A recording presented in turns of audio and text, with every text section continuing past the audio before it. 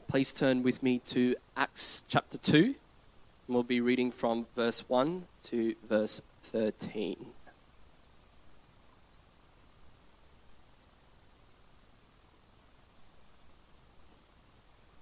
When the day of Pentecost came, they were all together in one place. Suddenly a sound like the blowing of a violent wind came from heaven and filled the whole house where they were sitting. They saw what seemed to be tongues of fire that separated and came to rest on each of them. All of them were filled with the Holy Spirit and began to speak in other tongues as the Spirit enabled them. Now, they were staying in Jerusalem, God-fearing Jews from every nation under heaven. When they heard the sound, a crowd came together in bewilderment, because each one heard their own language being spoken. Utterly amazed, they asked, "Aren't all these who are speaking Galileans? Then how is it that each of us hears them in our own native language? Perithians, Medes, and Elamites, residents of Mesopotamia, Judea and Cappadocia, Pontus and Asia, Phrygia and Pamphylia, Egypt and the parts of Libya near Cyrene, visitors from Rome, both Jews and converts to Judaism, Cretans and Arabs. We hear them declaring the wonders of God in our own tongues." Amazed and perplexed, they asked one another, "What does this mean?" Some, however, made fun of them, saying, "They have had too much wine." This is the word of the Lord.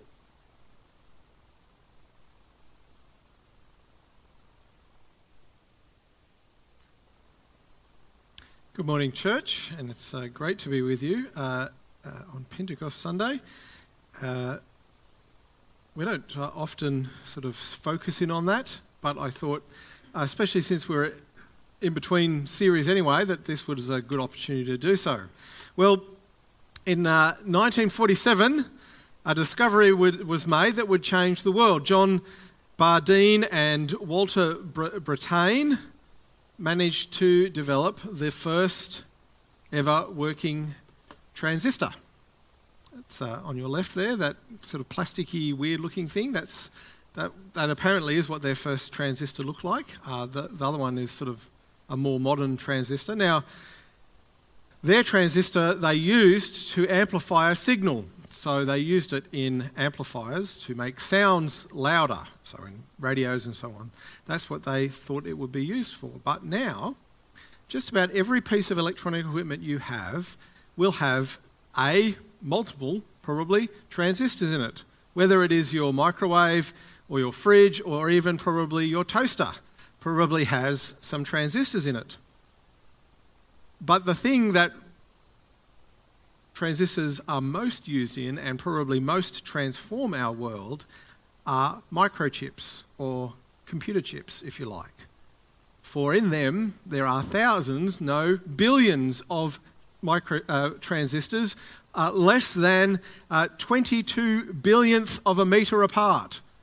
So on the tiny little chip, there is billions upon billions of transistors that make the microchips, the computer chips in your phone and your computer work. And so this humble little piece of technology now powers much of our world. Can you imagine a world without computers? Well, I know some of you can, because you're old enough to remember a time when there were no computers. In fact, when I was born, computers weren't really a thing. In fact, the internet didn't exist. Shock, horror. But now computers do so much for us.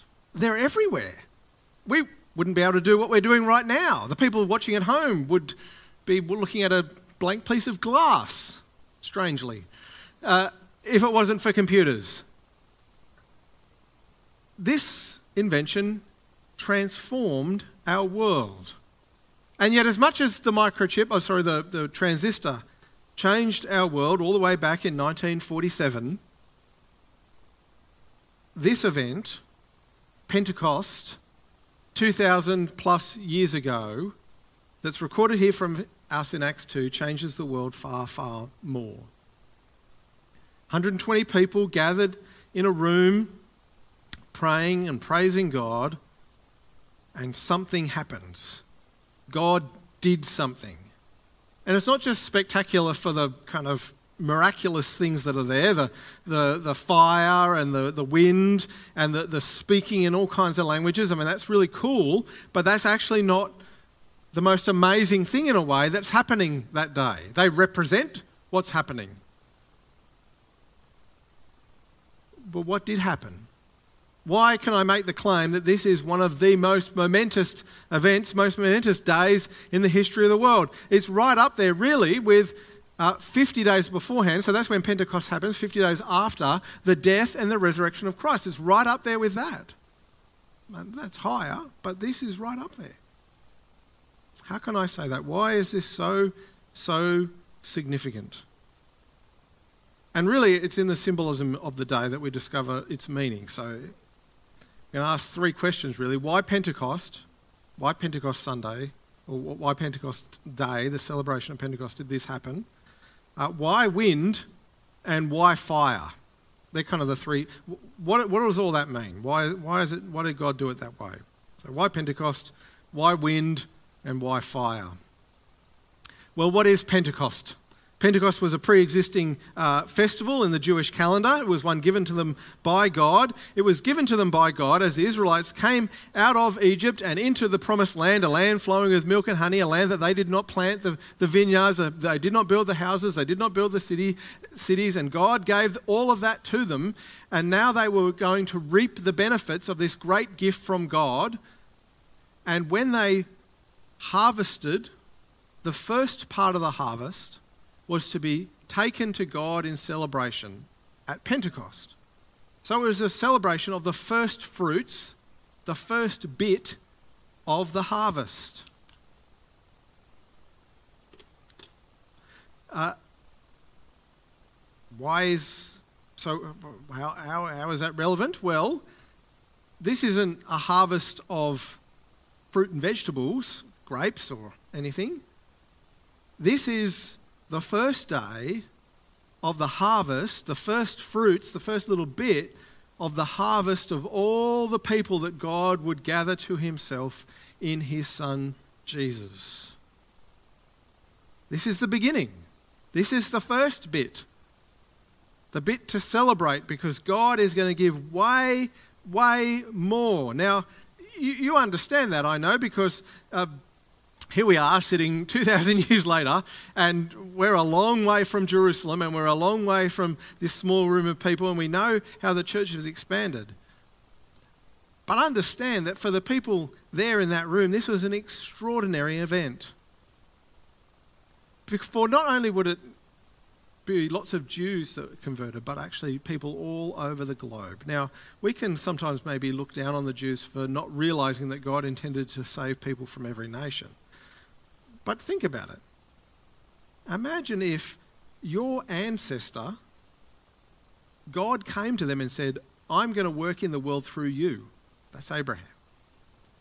And then to his son, and then to his son, and then to the nation, and then he rescued that nation out of Egypt, and then he brought them to Sinai and gave them covenants and so on at Sinai, and then he sent prophets, and then he rescued you, and he kept talking to you and kept working with you, and kept to your ethnic group, to your family. Like, it's always been about your family. God has always worked with your family, and then all of a sudden God says, actually, now I'm going to go to everyone. That would be pretty hard to get your head around, I think. But that's what's happening here, and you get that in seed form. You get that in seed form here with this list of place names. Did you notice there in verse 9 to 11, there's suddenly Luke inserts all of these places that people are from. Now, that's not because biblical authors, when they're writing stuff down, they go, you know what, we haven't had a list of geographical locations for a while. I'd like to insert some that are ones that are really hard to pronounce. Let's stick some of those in, and just to keep people read. That's not why that's there. I mean, Luke really slows down what is an incredible story of what's happening here to list 15 places, geographical locations on the globe. Why does he do that? Well, because there's people from all of those places. Now, they're all Jews at this point, or converts to Judaism, as I think it says in verse 11 there. But many of those are about to be converted. 3,000, probably men, plus others, are going to be converted at the end of Peter's sermon in the rest of chapter 2. And what are they going to do after that? They're going to go back home. They're going to go back home with this gospel message of Jesus Christ, and they're going to tell the people around. They're going to gossip the gospel, as it were. That's sort of how it's spoken of later in Acts. They'll whisper the gospel, talk the gospel to the people they meet. And so the harvest begins, you see, this grand harvest. 120 people in a room. It very quickly goes to 3,000, and it's going to go even more. And it goes, of course, beyond just Jews and converts to Jews. Within a very short space of time, the church in Jerusalem is persecuted. It's thrown out into the world, and they tell the people in Samaria, and then they tell the people in Antioch. And so the gospel goes to the nations. So that by the time you get to Paul's writing Colossians, some maybe 20 or 30 years later, he can say, here there is no Greek or Jew, circumcised or uncircumcised, barbarian, Scythian, slave or free, but Christ is all and is in all.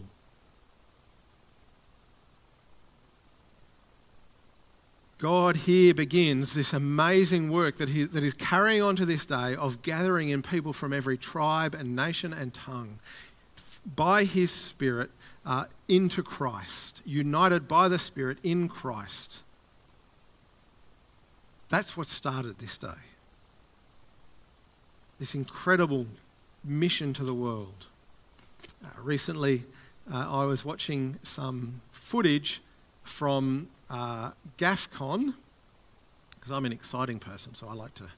So GAFCON is the Global Anglican Fellowship Conference. Yeah, isn't that exciting? I can send you the link if you're interested. Now, sadly, the reason I was watching that is because actually Anglicans from all over the world had got together and they were actually kind of rejecting the Church of England, because the Church of England has rejected the Bible, essentially. But now, where was GAFCON held this year? It was held in Kigali. Where's Kigali? Does anyone know where Kigali is? It's Africa, more specifically. Rwanda. Rwanda, of all places. A land of trouble some years ago. Now, as I watched the speakers there, obviously there was people from Australia and America and even England, but many of the speakers who are defending the gospel of Jesus Christ as we've received it through his word and talking about the proclamation of the gospel to the nations and so on and so forth were Africans. They were from Rwanda and Nigeria and all sorts of places around there. Now, of course, I knew that the church existed there, but to see them with my own eyes, they're proclaiming the gospel of Jesus Christ, isn't that magnificent?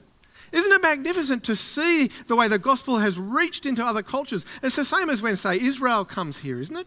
When he comes and he has so much passion and he's preaching the gospel, and you think, well, there's another outpost of the gospel in Myanmar. But it's not just there. It's in China and it's in Iran and it's in South America and all over the world. The gospel is bearing fruit. In India, though there is persecution at this time, the gospel is bearing fruit. And friends, that all began on this day as God poured out his Spirit on his church. This was just the first fruits. The huge harvest is still being brought in. Well then, that's why it was Pentecost. It pointed to something far bigger to come. But why wind? Why is it that suddenly a sound like a blowing of a violent wind, verse 2, is part of this account. What's the deal with wind? Well, to understand, we have to go back into the Old Testament, and there's lots of places we could go, but here's two important verses right from near the beginning of the Bible. Now the earth was formless and empty. Darkness was over the surface of the deep, and the Spirit of God was hovering over the waters. Now, if you're an observant person, you will notice that the word wind does not appear in that verse. Well, just wait a minute. Then Genesis 2, verse 7, the Lord God formed the man out of the dust of the ground and breathed into his nostrils the breath of life, and the man became a living being. Now, we got breath there, so it's a bit closer. Well, what you need to understand in these verses and actually in other places is that in Greek and in Hebrew, the word for breath, the word for wind, and the word for spirit are actually all the same word. And so there's often in the Bible plays on that word. So the Spirit of God, so the wind of God, the breath of God was hovering over the waters. And the breath of life, the Spirit of life, you see. And so there's this idea of wind and spirit, and it's picked up in a really important passage, Ezekiel 37. And I know all of you are now thinking, oh yes, Ezekiel 37, I remember that. That's very significant, thank you. Well, we don't need to read it then, let's just move on. No, Ezekiel 37 is a vision that God gives to Ezekiel where he sees, if you recall, a valley, and it is full of dry bones. Dry and dead bones. You can imagine in that desert kind of landscape that there, how dead and dry those bones, and they're human bones. And God says to Ezekiel, prophesy to the bones. And he does, and sinew and muscle and then skin forms over these bones, and you have now a whole lot of bodies. But they're still dead bodies. Still useless in that sense. They're just going to decay again. And so then God says, prophesy to the breath. Prophesy, Son of Man, and say to it, this is what the Sovereign Lord says. Come from the four winds, O breath, and breathe into these slain that they may live. So I prophesied as he commanded me, and breath entered them. They came to life and stood up on their feet, a vast army. You see, there it is, the breath, the wind of God, picked up again by Jesus when he's talking to Nicodemus, and he says, you must be born again. And Nicodemus is very confused, but Jesus there then starts talking about the wind, and you can't see where the wind, but the wind blows where it will, and he's talking about the breath, the wind, the Spirit. The Spirit of God is the life-giving force. He's a person, but he's the one who comes and he gives life. The Spirit of life, the Spirit of bringing life, the wind or the breath of life. It's all the same thing. And so the reason we have the wind here, this great wind, a great wind, coming on this room of people is because now God is transforming and bringing life. The Spirit that brings life, the Spirit that gives life is giving life to these people. And it's spiritual life, because spiritually, friends, without God, we are dead. We are like that valley of dry bones. Because we have rebelled against him, we've hated him, we've sinned against him, we don't want him. And we need the Spirit to come and give us life, to rebirth us, as Jesus says. And so if you're here this morning and you have any interest in God whatsoever, you love God, you want to serve God, you want to grow in God, even imperfectly, you want to serve God, that is not from you. For without the Spirit, you are dead bones to God. That's how much you can do for him on your own, dead bones.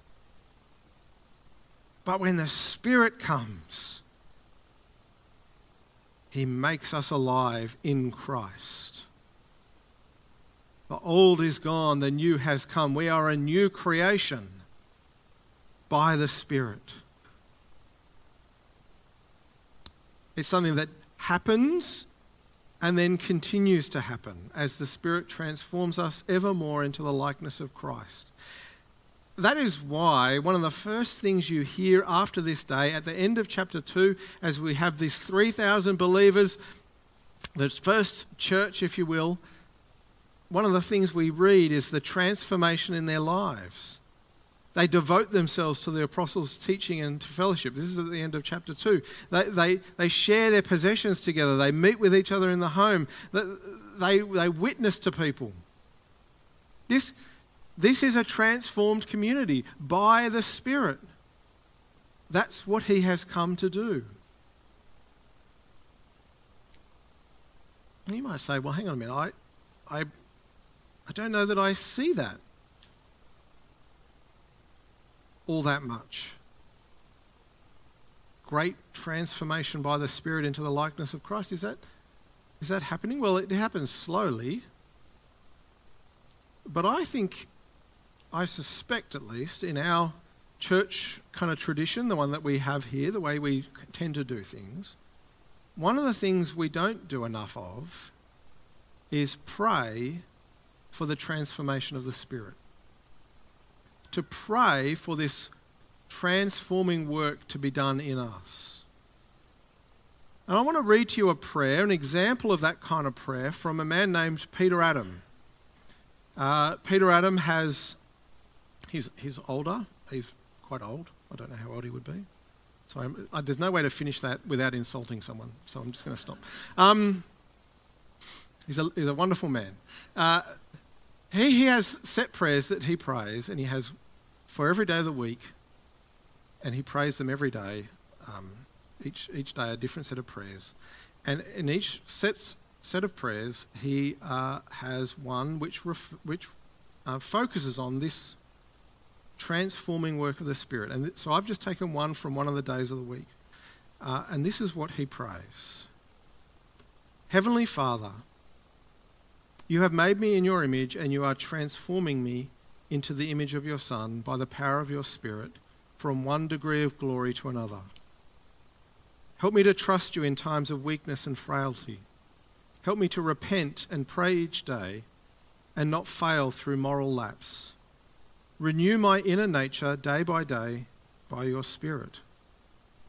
Help me to pour out my heart to you when I am distressed, stressed, disappointed, hurt or depressed, and to find your compassion and comfort in times of trouble. Give me self-discipline in eating, drinking, sleeping, reading, working, and exercise. Please help me to grow in patience, wisdom, humility, grace, love, trust, and openness. Please rid me of jealousy, competition, bad temper, self-pity, and constant regrets. Guard my tongue and keep me from slander, lies, untruth, unbalanced or unpastoral truth, and from causing unintentional hurt. Now that's just an example, and I could have pulled out a number of different ones. But you see what he is doing here, what he's decided to do at least once a week, every week. This prayer, he wants to drill down and he wants to say, Father, help me to change in the ways you've said you want me to change. Like all of this stuff you can find, he's taken it straight out of the New Testament. And he wants to change, and if we want to see change in our life, we need to be praying these sorts of prayers. Now, someone has asked me to send out his prayers. I will. He's published them online, so I feel free to do that. I will send them to you if you're interested, because they're wonderful prayers to be praying each day. But this is what it looks like to grow and to change and to walk in step with the Spirit, as Paul says in Galatians 5, is to be asking God to be at work in our lives to transform us through the work of the Spirit. Well, that's why with the wind, Jesus, God, through his Spirit, is transforming a people into his own likeness. But why the fire? Why do tongues of fire come and hover over their heads? Well, if you look back in the Old Testament, fire is a symbol for the presence of God.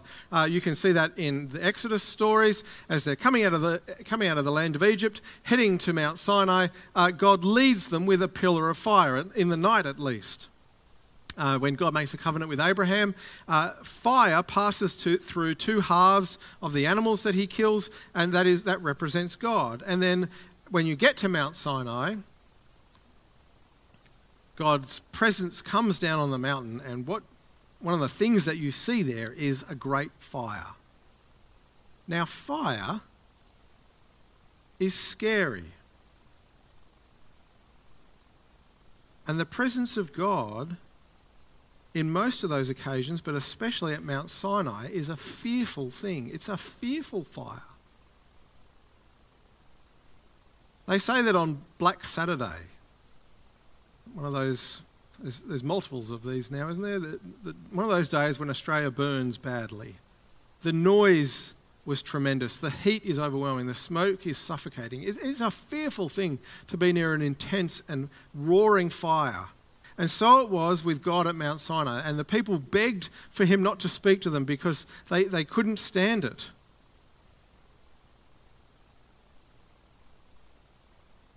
But here,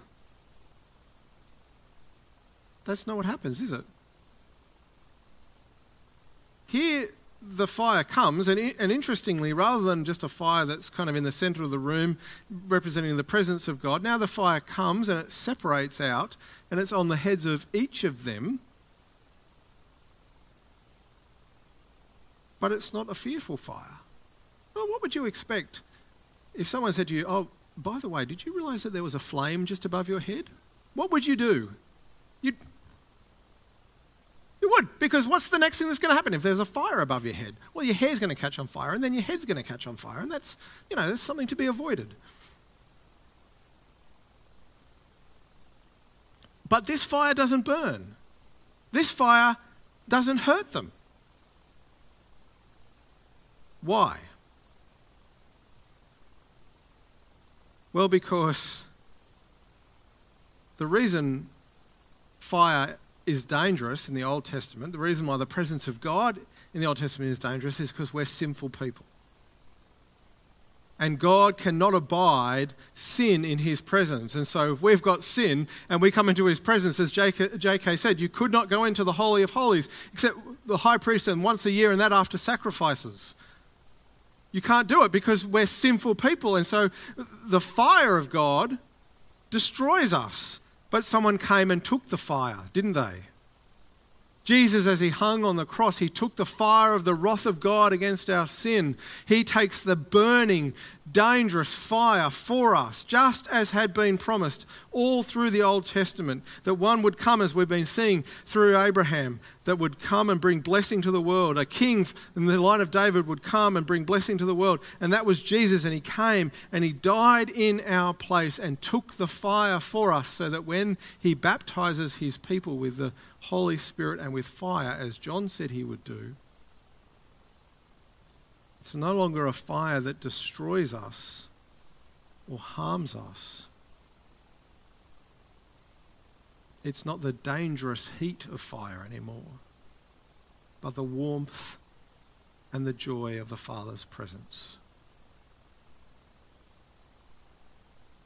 Fire was on them, and it did not harm them. They merely enjoyed the presence of God because now they are clean. When God looks at us, he sees the righteousness of Christ. And so now he can dwell with us. This has been his plan from the beginning, that he would dwell with his people. And the Spirit is a deposit. It's not the full thing. You do not have the full presence of God with you yet. It is a deposit guaranteeing what is to come. When we will dwell with Christ face to face. And again, you might say, well, I don't know that I experienced much of the presence of God. Well, thank you, Case, for reminding us that if we're too busy and we don't engage with God, we ought not expect that we will feel deeply the presence and the warmth of God. If we do not read the Spirit's word, we ought not expect to hear much of God's voice to us, because this is where he speaks. This is the truth that transforms and reminds us. This is where we will experience God most fully. This side of heaven, of course. Now, that's all wonderful, isn't it? I mean, what an amazing thing. This is Pentecost, where God begins to dwell individually by his Spirit with his people. His Spirit calms and transforms our hearts and makes us new from the inside out. It's amazing personal spiritual blessing here in this chapter, that God would dwell with us and transform us. It's wonderful, but I want you to see that this day is not just about personal spiritual experience, as much as that is here and as much as that is a reality. The reason the Spirit came was not first of all to give us this personal spiritual experience of God. If you go back just one chapter, Acts chapter 1, there Jesus tells his disciples why the Spirit is coming.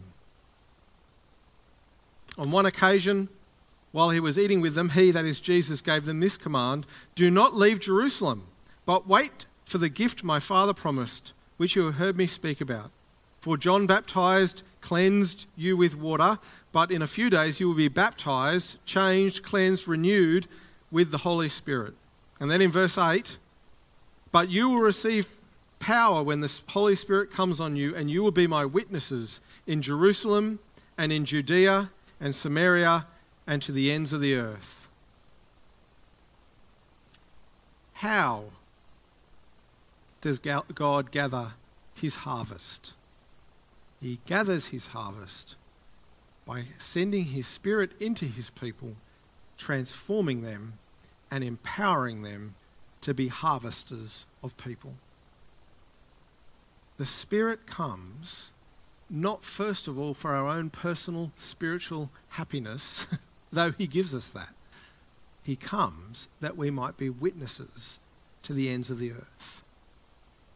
He transforms us so that our lives proclaim the gospel even as we speak the gospel with the words that the Spirit gives us. He dwells with us for our own comfort and joy, but also so that we have power to go out into a world which is sometimes hostile and anti-gospel, as it is now in India in places. You see, the Spirit came to carry out this fantastic and amazing mission of God, to bring in people from every tribe and nation and tongue, to bring in the full harvest of which this is only the first fruits. That is why he came. That is why he sent his Spirit to his church. It's not just for us. It's for his mission. Pentecost is a mission day. And we have the great privilege. We have the great privilege of being Jesus' ambassadors and witnesses in this world, to carry the gospel message to the world, that the harvest would continue.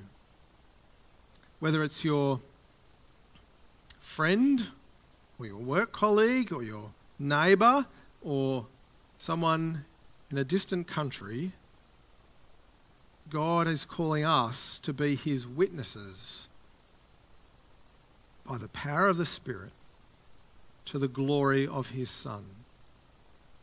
Let's pray.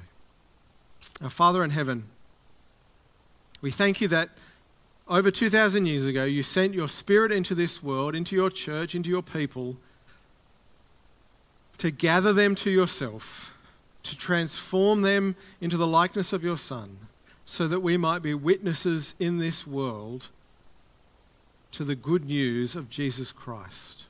So that we, feeble though we are, broken though we are, might be able to play a part in your great harvest as you bring many, many people into your kingdom to the glory of your Son by the power of your Spirit.